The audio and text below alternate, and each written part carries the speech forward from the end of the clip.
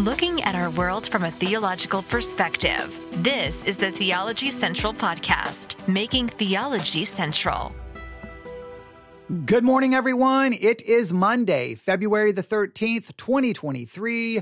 It is currently 11:12 a.m. Central Time, and I'm coming to you live from the Theology Central studio, located right here in Abilene, Texas. Revival. It is something that you have probably heard about your entire Christian life.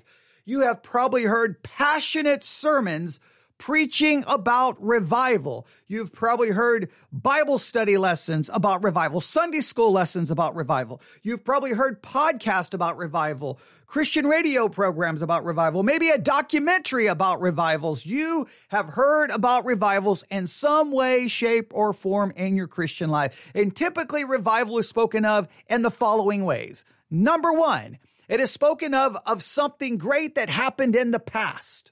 The Great Awakening, the Second Great Awakening, whatever, Azusa Street revival, whichever revival at any given time, people will look back and say, and a lot of times talk about the great revivals of the past, and they do that to try to motivate a desire for that same kind of revival in the present or in the future. All right. That's typically the way it works. But there's a lot of study about revival. I'm hitting the microphone. There's a lot of study about revival. There's seminary classes about revival, Bible college classes about revival. There's books written on the subject, and many of those look to the revivals of the past to try to get us desiring it and to understand it and to seek it and to want that to happen again. So in some ways, revival is constantly being studied and spoken of as something that has happened in the past. Then revival. So number one, it's spoken of something in the past.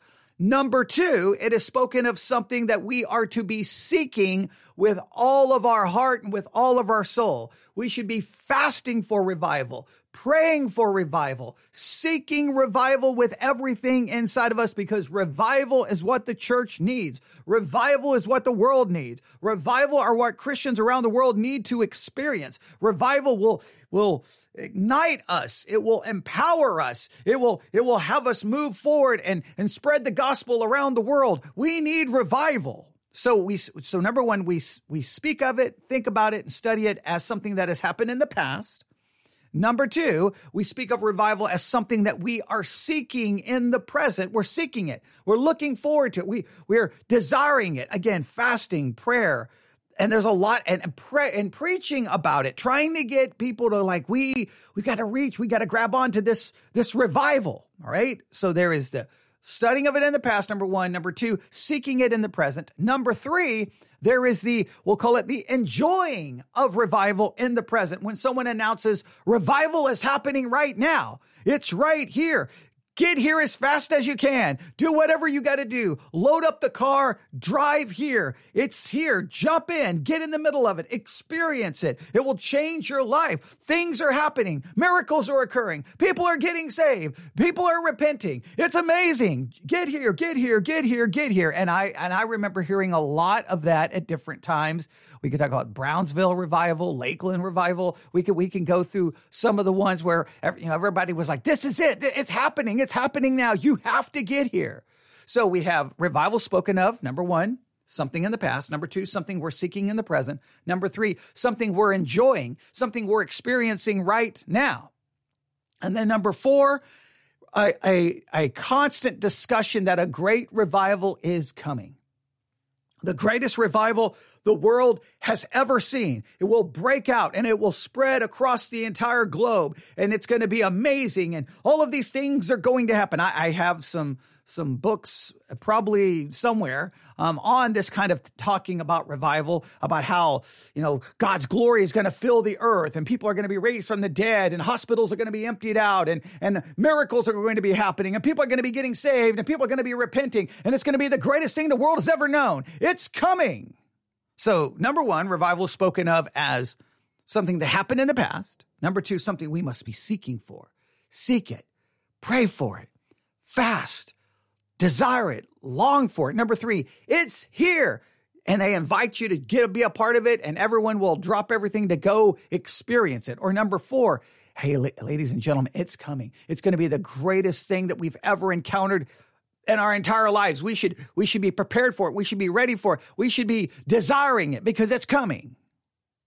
Now, somewhere in your Christian life, you've encountered that kind of preaching and that kind of teaching about revival. I know you've had to, unless you just have been, I don't know if you've been in Christianity either. I don't know where you've been if you've missed any discussion about revival in one of those 4 ways. Hey, let's talk about the Great Awakening. Let's talk about this revival. Let's talk about this one. Hey, we're going to meet every Friday night or Saturday night to pray and beg God for revival, for a move of his Spirit. Or number 3, it's here. Or number 4, it's coming. And I think it's fair to say that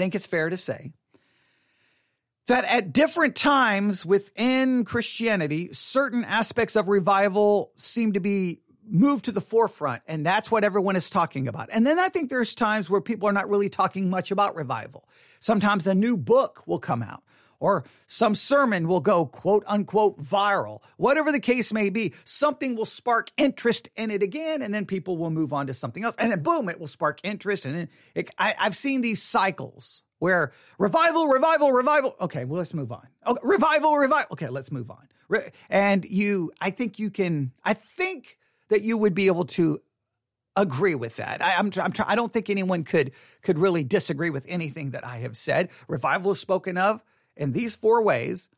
At times it's spoken of, it's at the forefront of everyone's discussion, and there's times that it seems to take a backseat and other issues are the focus. I think everyone can agree with that, and I've tried to speak about that in a positive way, right? I'm not saying anything negative. I'm not calling any revival into question at this point. I'm simply giving you a idea of how it is approached within Christianity. So I've not said anything negative at any point so far. Right? Agreed? Okay. I want to just make sure we're in agreement, because I don't want people to feel like I just turned on the microphone to start criticizing something or to just be negative. I'm not doing that. I'm trying to just say this is the way it has worked. Now, revival, according to at least one source, is defined like this. Revival refers to a spiritual reawakening from a state of dormancy or stagnation in the life of a believer. Let me read that definition again. Revival refers to a spiritual reawakening from a state of dormancy or stagnation in the life of a believer. So according to this definition, revival is focused on believers. That revival is directed at believers, not unbelievers, but believers first and foremost. I think most would agree with that. Sometimes, depending on where you live, I can't speak for certain parts of the country, but here in West Texas, revival services used to be very, very, very, very common. They're still common, but I felt like they were far more common in the past. And it would go something like this. You had the fall revival, usually happened somewhere in October. And that's the one I remember the most. There was always another one. I don't remember what time of year. And you would have a week long of what they would call revival services.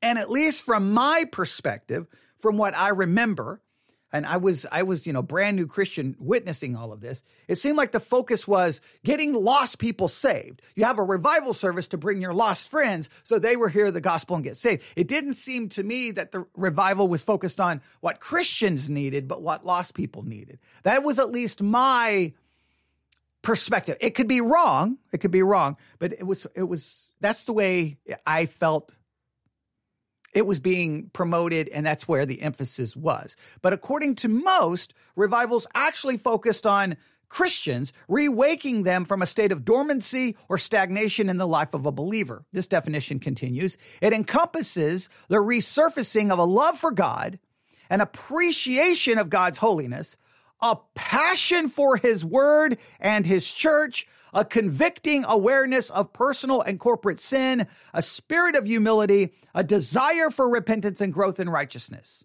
Revival invigorates and sometimes deepens a believer's faith, opening his or her eyes to the truth in a fresh, new way.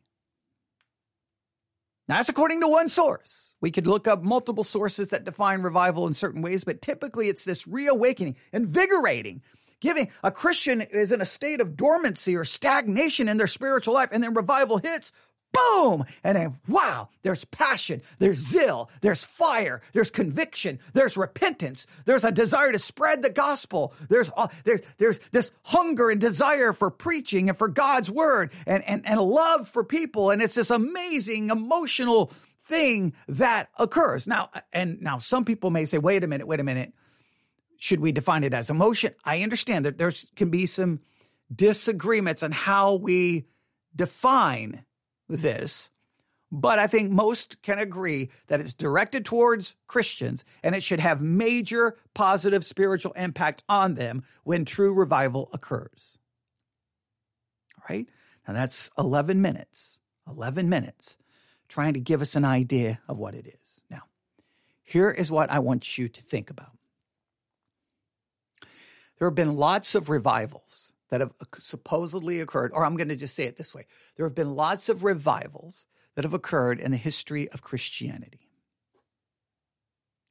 Now, is every revival a true revival?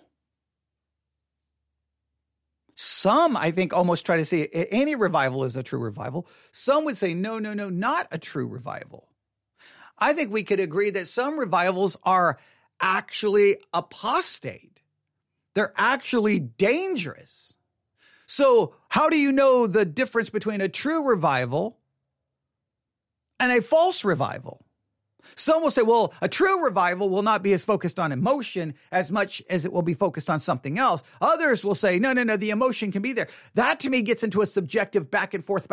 Here's what you have to do. Whenever revival supposedly breaks out, wherever revival is, right? I don't care how many people are there. I don't care how many people are laying on the floor weeping and crying. I don't care how many people are supposedly repenting. I don't care if the numbers grow every day by 1,000. I don't care all the experiences people are supposedly having. I don't care if they're claiming this miracle.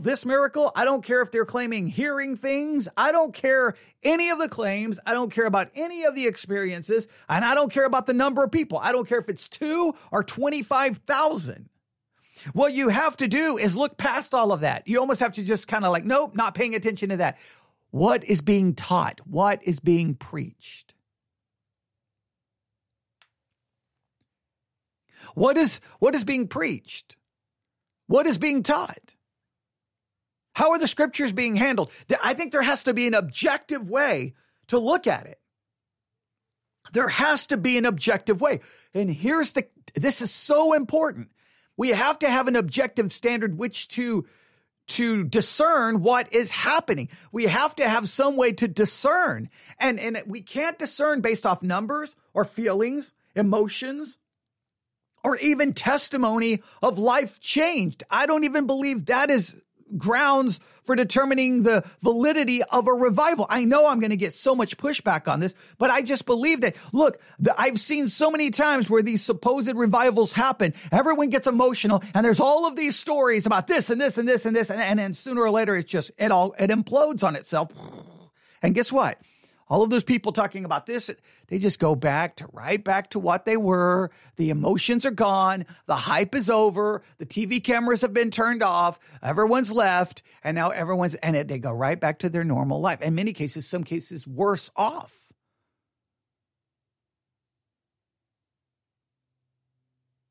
I believe there has to be an objective way, not this subjective thing. And I think the only objective way is what is being taught at this revival. What is being preached? How is the word of God being expounded? How is the text being exegeted? What is the doctrine behind this? What is the theology behind this? And people are like, no, that's too academic. That's too cold. We need the move of the Spirit. We need emotion. We need passion. But emotion and passion is wonderful. But emotion and passion in many cases have literally nothing to do with truth. You can have emotion and passion in the absence of truth. In fact, in many cases, the emotion and passion actually, it replaces truth. Truth becomes secondary, and the emotion and the passion and the hype and the event becomes primary. And it becomes about the music. It becomes about the crying. It becomes about the laying on the floor. It almost becomes about this. It becomes a spectacle in and of itself. The spectacle is, ooh, look at how many people are there. Wow, the numbers are growing. Wow, look at all the people on the floor weeping and repenting. It's the spectacle of it. And a lot of times you have to go, well, where's the sermon? Where's the sermon? Where's the sermon? Where's the preaching of God's word? Where's the theology? Where's the doctrine? And then once you start listening to that, then sometimes you're like, oh my goodness. And you almost want to run in there and say, please, everyone, please get out now. Please, you're being poisoned. You're being poisoned. I hate to say this, but I'm just going to say this, and I'm going to offend pretty much the entire country. This is how I see some of these revivals work. The emotion, the experience, the music, the weeping, the crying, the joy, the laughter, all of that really serves as, hey, here's the candy. Why don't you get in the van? It lures you in, and then once you get in the van, they slam the door, and then you are theologically manipulated and theologically abused. All of that is it's the candy. It's what entices you. It's the bait.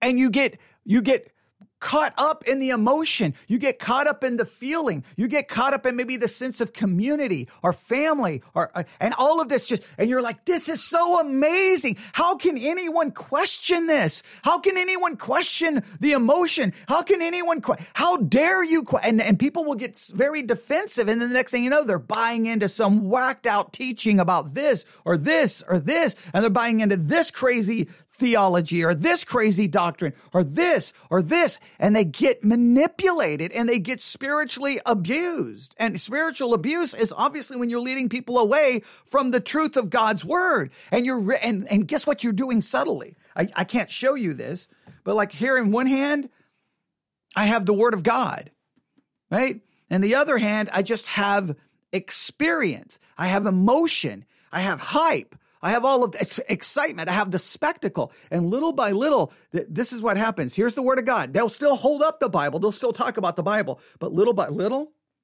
I'm going to drop it. I'm dropping the Bible.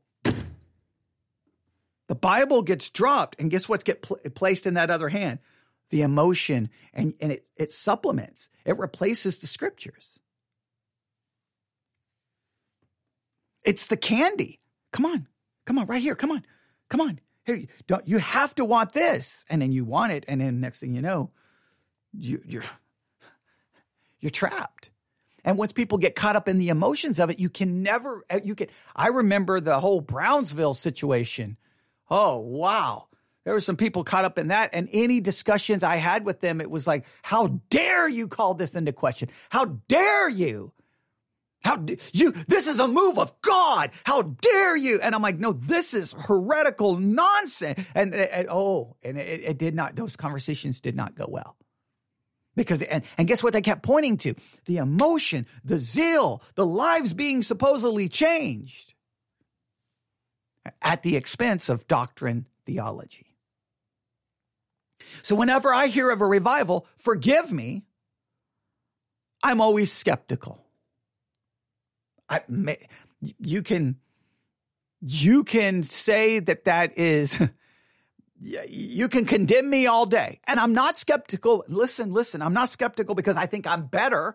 I say it all the time. I'm a sinner in front of a microphone. I'm not any more godly. I am a sinner. I fall short 24/7. So I'm not coming at this like I'm somehow better. What I'm saying is I am skeptical because I believe it just offers all of this emotion. And then ultimately, when it's all said and done, people are left worse off than they were when it started. Because the emotions, we need the word of God. We need correct doctrine, correct theology. We need to grow in the grace and knowledge of God. All of the emotions will only last for a moment and then they're gone. And then it's almost like a spiritual letdown. It's almost like a post-revival depression. And so people have to go seeking another experience. And so you get into an experiential kind of Christianity where you're just in a circle. You're running to your next fix. You can either think of it as candy to lure people into the van so they will be spiritually abused, or you can look at it as the dealer coming by giving you the free sample. Hey, take a hit of this. It's free. It's free. It's going to make you feel great, and you will feel great. You will feel awesome. You'll feel out of this world. You will experience lots of wonderful things depending on the drug you're taking. You may see things. You may hear things. But the end is never good. It's death and destruction. Spiritually, I think in many cases, it's just, hey, the drug is the emotions. And then people get caught into the emotions. And then what are they left with? Emotionalism? Now, am I saying emotions are bad? I'm not saying that. Not saying that. What I'm saying is the only objective way of looking at revivals is to go, what is being preached? What is being taught? And identifying the theology, the theological stream that is dominating said revival. Sometimes you have to look at who's there, who's present. Sometimes, and I think this can be true, you can have a genuine move of God that maybe something is happening. People are repenting. People are crying out for God. People are have a hunger and a desire for spiritual knowledge, but the revival gets hijacked, right? Because as soon as you get reports of a big revival, all of a sudden, guess what you get reports of? Certain people are on their way there. And a lot of times the people who are on their way there are heretics who will take maybe what was genuine and hijack it with their own theology and their own false teaching. And the people are vulnerable for the false teaching because of the genuine experience. So in this case, the experience could be genuine, but it's going to be hijacked. In some cases, I don't know how genuine the experience may be, but the experience serves as the drug, as the candy, to lure you in, and then you get caught up in it, and then you get caught up and basically emotionalism. Now, why have I spent 22 minutes expressing my concerns? Well, it's because of this. Starts now. Good evening, I'm Larry Smith. Glad you're with us here on this Friday evening. What began as a routine chapel service at Asbury University has turned into something much bigger. Now people are coming from other cities and colleges to be a part of what's happening. Sean Moody explains in tonight's LEX 18 Big Story at 11.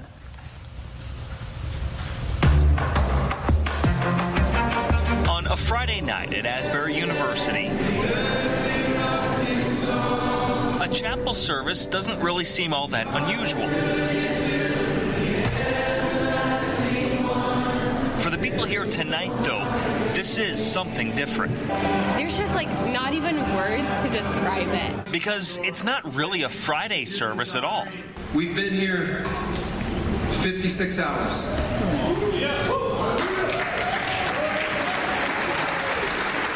This is what a 10 a.m. Wednesday service has become. It just never stopped. People just never left, never went to class, never went to lunch, and then later people started coming back to chapel. Ava Miller's a freshman. She was here Wednesday morning when this started. She said when it ended at 11, people just kind of lingered and the band kept playing. Since then, people have come in and out continuously, keeping the service going.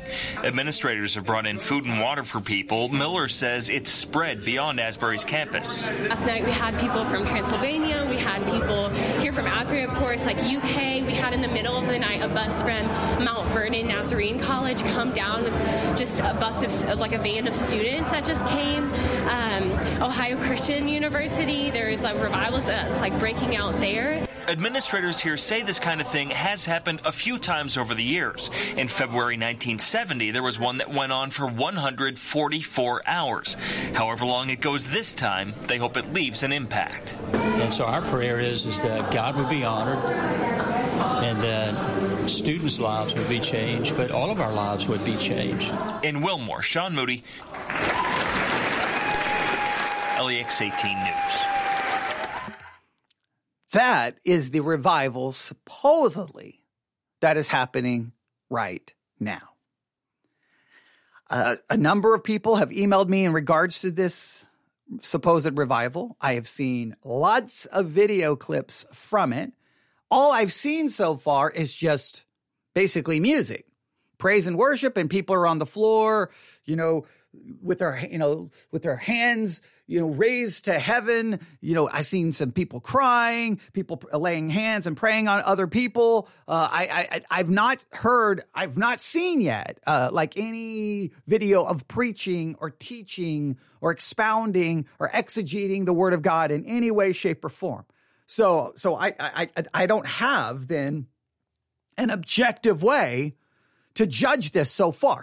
Now, I have only begun to scratch the surface. A lot of emails and different things were coming in. And I think on Discord channel, someone told me about it there. I mean, it was a crazy weekend. I had a seizure, all kinds of, so things are a little blurry, but I just know that there's a lot of interest in this, and I keep seeing articles pop up. For example, this was just a few hours ago. Days-long revival sweeping Asbury University in Kentucky. All right. A revival has reportedly broken out at Asbury University, a small evangelical college in Kentucky, attracting hundreds of people to join for 24/7 prayer and worship, according to reports from students and staff. Now, see, to me, it sounds like it's just going to be prayer and worship. It's not going to be preaching and teaching. Well, then,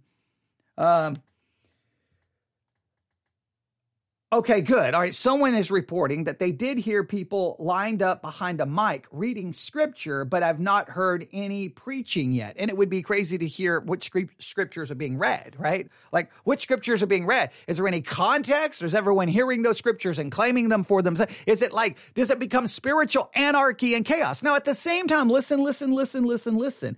I don't in any way want to be negative about the emotion. I'm hoping the emotions are genuine. I'm hoping the emotions are real, but I am getting reports that there's some people headed there that I would 100% label as heretics.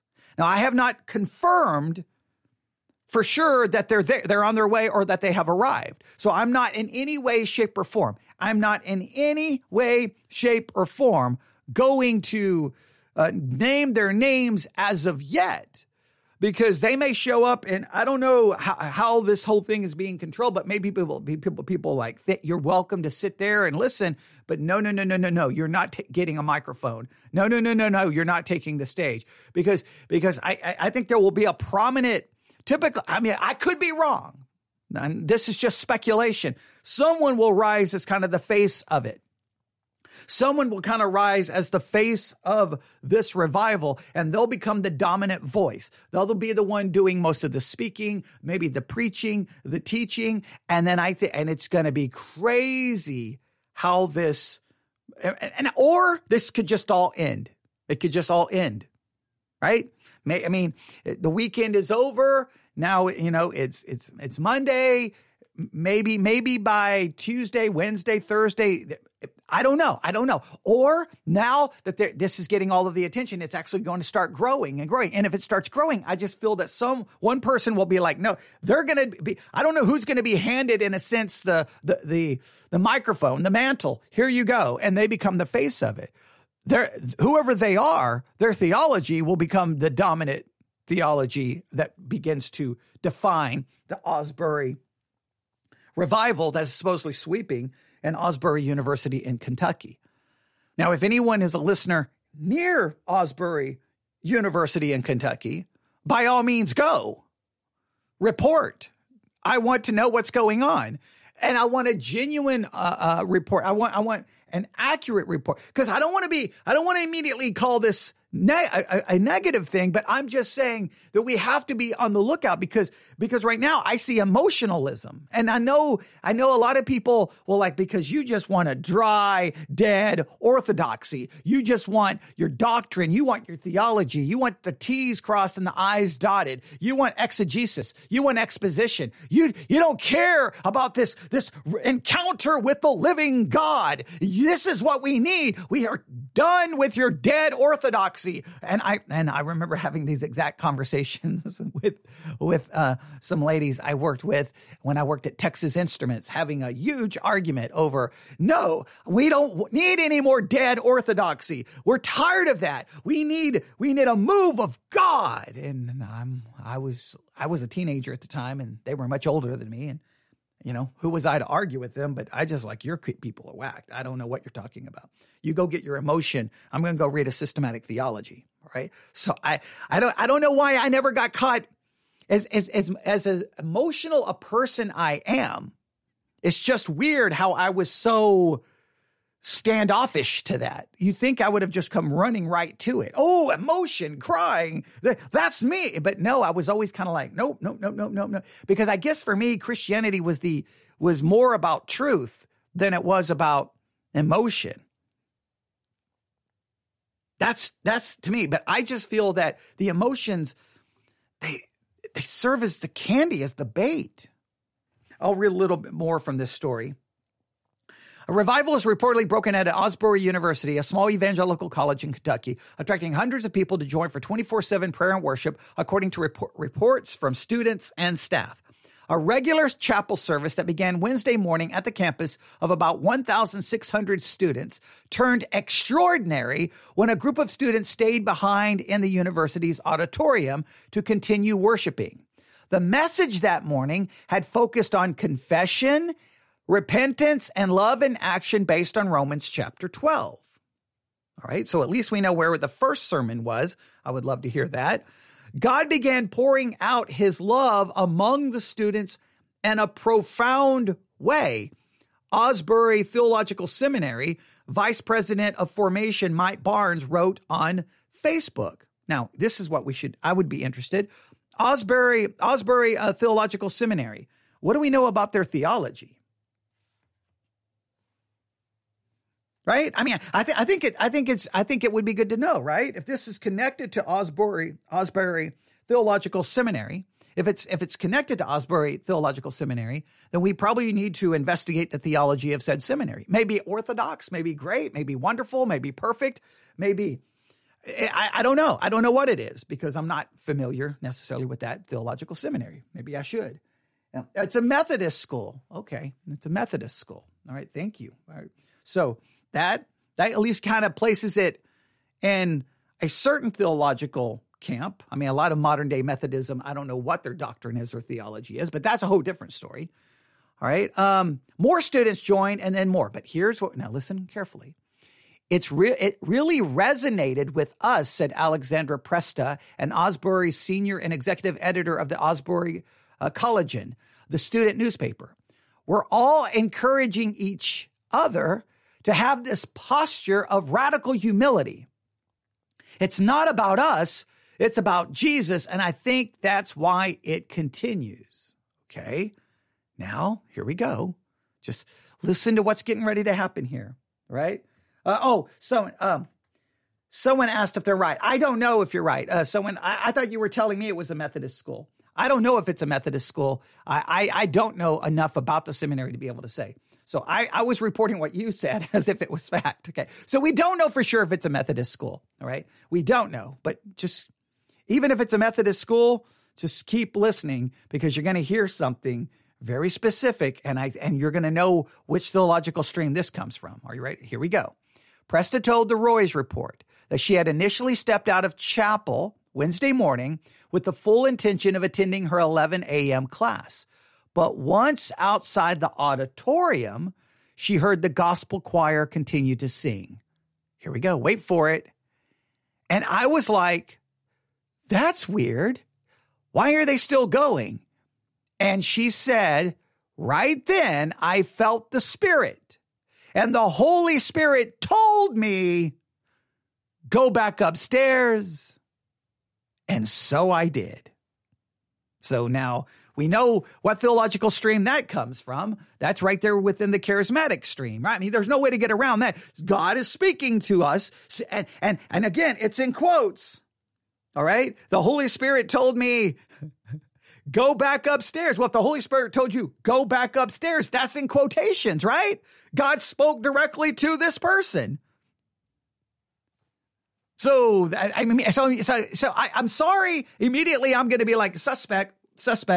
I know that's cynical, but I'm like, that's the kind of stuff that drives me crazy. God speaks to us in his word. And if you're going to say he speaks to me outside of his word, then what's the point of the word? And you say, well, the word is to check this other word to see if it's true. But how do I check go back? How do I check go back upstairs against the word? Because the word won't say you should go back upstairs or not go back upstairs. So what if she goes back upstairs? And what if this entire revival turns out to be false? Because I've heard lots of people say, God told me to go to Brownsville. God told me to go to Lakeland. Well, those were heretical. Okay. So God, how do you judge that with scripture? It's such a facade to say, well, we'll judge it according to scripture. How about just read the scriptures? They go on to say, as word spread online, students from nearby universities like the University of Kentucky joined in worship and prayer, Presta said. Churchgoers also started gathering, not just from Lexington, but also traveling from as far away as Michigan and South Carolina. Well, you can't trust anyone from Michigan. All right. Pastor of West Broadway Baptist Church and a professor at the Southern Baptist Theological Seminary told Kentucky Today, and that was a joke about Michigan. Please don't email me. It was a joke. It was just a joke. It was just a joke. Just a joke. All right. You can trust people from Michigan far more than you can trust people from Indiana. All right. Here we go. Pastor of West Broadway Baptist Church and a professor at the Southern Baptist Theological Seminary told Kentucky Today that he was encouraged by what's happening at Osbury. We need to pray for the Lord's protection on them, he added. When God said, let us arise and build, Satan said, let us arise and destroy. As of Saturday afternoon, students remained in the chapel singing, praying, reading scripture, experiencing moments of stillness, and sharing personal testimonies. One student dragged a mattress from his dorm to the chapel floor to spend the night there, Presta said. Other people slept against the wall or went home to sleep and returned later, she said. The university and volunteers had provided food and drinks in the auditorium basements at times. All right. Osbury, the website, the Collegians website, where Presta has posted daily updates on the revival, experienced so much traffic Saturday that it briefly crashed. Osbury president Kevin Brown spoke about John 17 Friday night, a passage that calls for unity. Oh, so that sounds like someone may have preached. So when people see us, they see one accord, Brown said, for this generation, for the church, for the world, for the edification of our neighbor, and for the glory of God. This is not a used auditorium thing. This is an Osbury thing. This is a kingdom thing. Mike Pace, an Osbury alum and creative arts director of Northeast Christian Church in nearby Lexington, has helped lead worship for parts of the revival. He shared on Instagram that Friday evening service was so packed that every seat was taken. People stood lining the walls and side doors. The auditorium seating capacity is about 1,500 people, according to the university website. It's growing. It's growing. It's insane. They're coming from everywhere. She described how people watching the live stream online have sent prayers from not just around the country, but from Indonesia, India, and other far-off places. Older generations remember a revival that swept the college in February 1970, another time of political unrest. Back then, after the dean invited students to share testimonies at the chapel service, students continued worshiping and praying for 144 hours. The college canceled classes for a week. Teams of Osbury students and faculty toured churches and colleges around the country to share about the revival. Presta said students are aware of the history. Her freshman year at the university celebrated the 50th anniversary of that revival. But she added this week's revival is its own unique experience. Most Osbury professors have canceled classes and postponed homework. That's a good reason to have a revival. I'm joking, okay? so students and staff can participate in prayer and worship, Presta said. With an overreaching theme of love in action, students are praying for specific issues they feel the Holy Spirit is laying on their hearts. This includes families experiencing trauma, people struggling with suicidal ideation and self-harm, people who have been hurt by church leaders, and more, according to Presta. Well, look, if anyone's having suicidal ideation or struggling with any of these with this pain or suffering, I do hope they find help. I do. My fear is they will get a temporary high and then have a spiritual crash.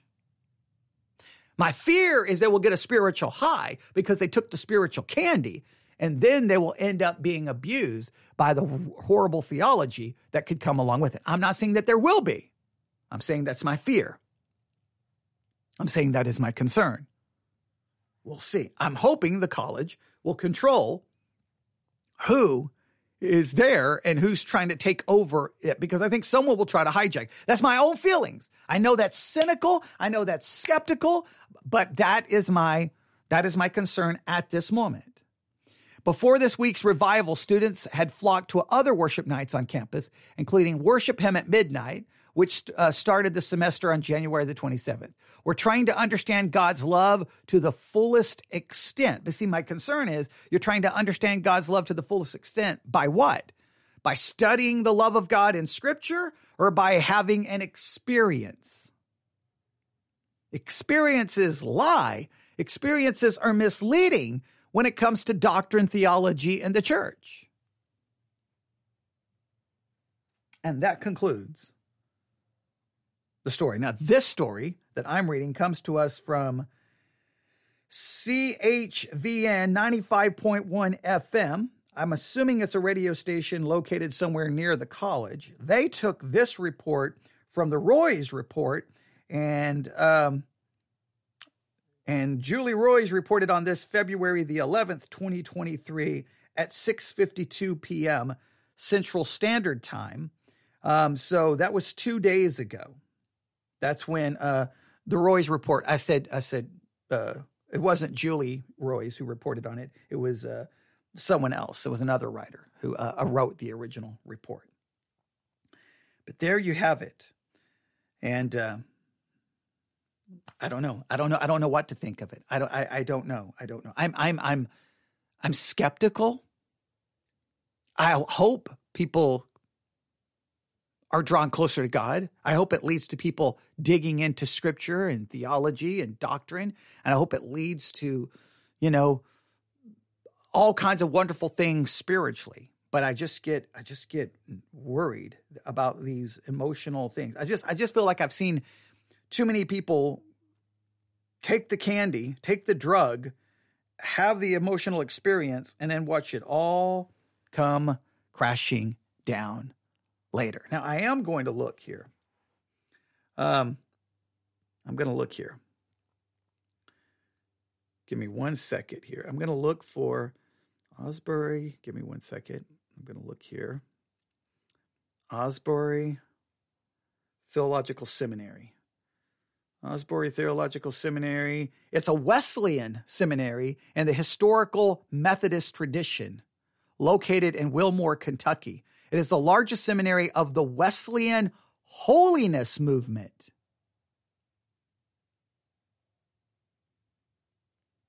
It is known for its advocacy of egalitarianism, giving equal status for men and women in ministerial roles and for ordination. So this is a part of the Wesleyan holiness movement. Oh boy, oh boy, oh boy, oh boy. All right, if you, hang on. We may have I think we're seeing some theological issues, are we not? Yeah, it did not take long to start discovering theological issues, did it? Just a little bit of research, and all of a sudden, we're right in the mix of it, all right? You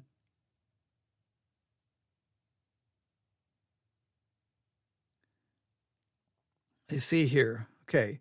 The Wesleyan holiness tradition anchors on three characteristics: centered, relational, and descriptive.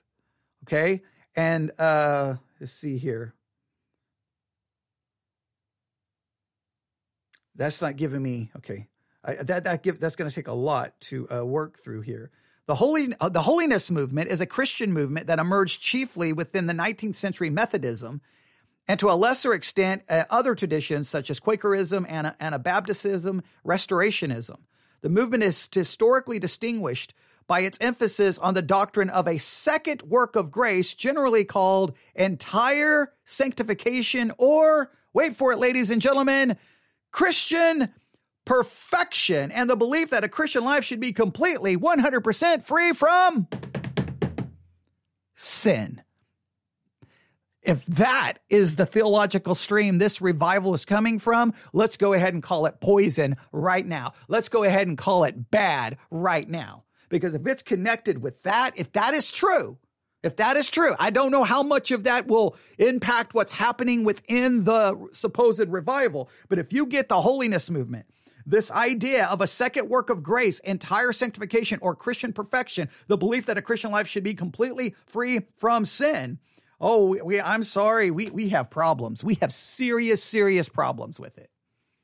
We have serious problems. Now, again, this just initial discussing it and researching it and talking about in real time. This is all happening in real time as I'm looking into this. I'm going to try to do more. I apologize for being so late on this. This weekend was not the weekend to try to do anything. It was not. I mean, I was having trouble functioning. Okay. So, when you have neurological and seizure issues, I was having technical problems. So I'm much better today. Hopefully. Now you may be thinking, no, actually you're not. You still are garbage. Okay. I am, but you get the idea. So that's what the egalitarianism. Okay. We can go with that. To me, what is far more dangerous than the egalitarianism would be the holiness movement. This second work of grace called entire sanctification of Christian perfection. That to me is far more dangerous because you're basically, all these people are going to have an emotional experience and then they're going to be given law. You can be perfect. You can be perfect. Be perfect. You can be perfect. You can be perfect. And the emotions are going to give away. Then they're going to realize they can't be perfect and all they do is sin. And you get people who are basically emotionally manipulated and who will be hurt. And so when my original illustration that I said would offend people, all of the emotions and all of the singing, that's the candy. The van that they're going to get put into is this horrible theology of the second work of grace and entire sanctification of Christian perfection. They're going to be spiritually manipulated and abused. And I stand by that because I think that doctrinal system is horrific and horrible, and I'm against it. And if you're for it, well, you probably won't ever listen to this podcast again, will you? Okay. I'm not a fan of that. So I cannot say, listen, that theology is going to dominate the revival. We obviously have a little bit of kind of charismatic thrown in, right? The Holy Spirit told me to go back in. And what the Holy Spirit tells you, there's a little bit of that already happening. So we got a little bit of that mixed in. I have no idea if they're using Hillsong or Bethel music. I don't have no idea about the music. I'm not as interested in that, but that's another thing we could look at. But the holiness movement, how is that? Is it connected in any? It may not even be connected. And if it's not connected, then don't worry about it. Then it's okay. Fine. Don't worry about it. The egalitarianism, well, we'll see if that manifests itself. I don't know. I know when anytime people preach John 17 at the beginning of a revival, I get nervous. You know why?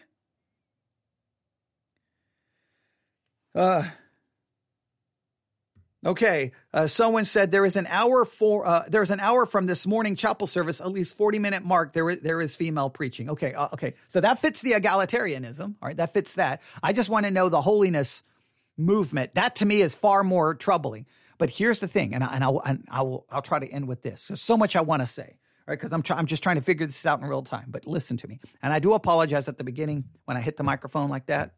I do apologize for that because it's been bothering me now for 49 minutes. All right. So, okay. I know you don't care, but I care. All right. So here we go. Here is my concern. That the emotions will be used as the bait to get people in. And then when people in, they'll get fed horrible theology, horrible doctrine, and then it will lead to bad things. That once the emotions give way, then in many cases people are left far worse off than they were at the start. Those are my concerns. I am very concerned that this could be connected with the second work of grace, entire perfection kind of idea. That is very, very, very troubling. Very, very, very troubling.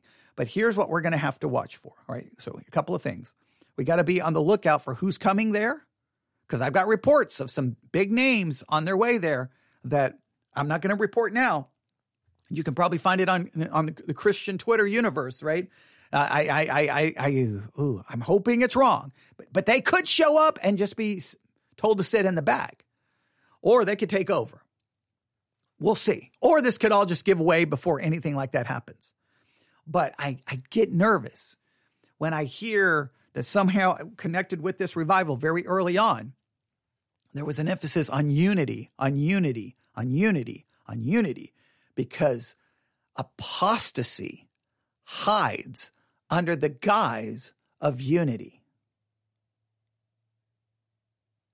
Apostasy hides under the guise of unity. How? Hey, you're different than I. Let's all be unified, right? Doesn't matter that I come from a different theological background than you. Let's all be unified. Well, they use unity to cover up their apostasy, their heresy, and then the heresy begins to take over. I want unity, but it's unity and truth. It's unity and truth. Okay, apostasy always hides under the guise of unity. It's the whole thing. We're all one. Let's all be one. Now let me give you a little shot, and I'm going to inject you with my heresy. But we're all one. Yeah, no. I wish there was unity, but unity has to be based off truth. Unity apart from truth is simply heresy, okay? That's all it is. All right, I'll stop there. There you go.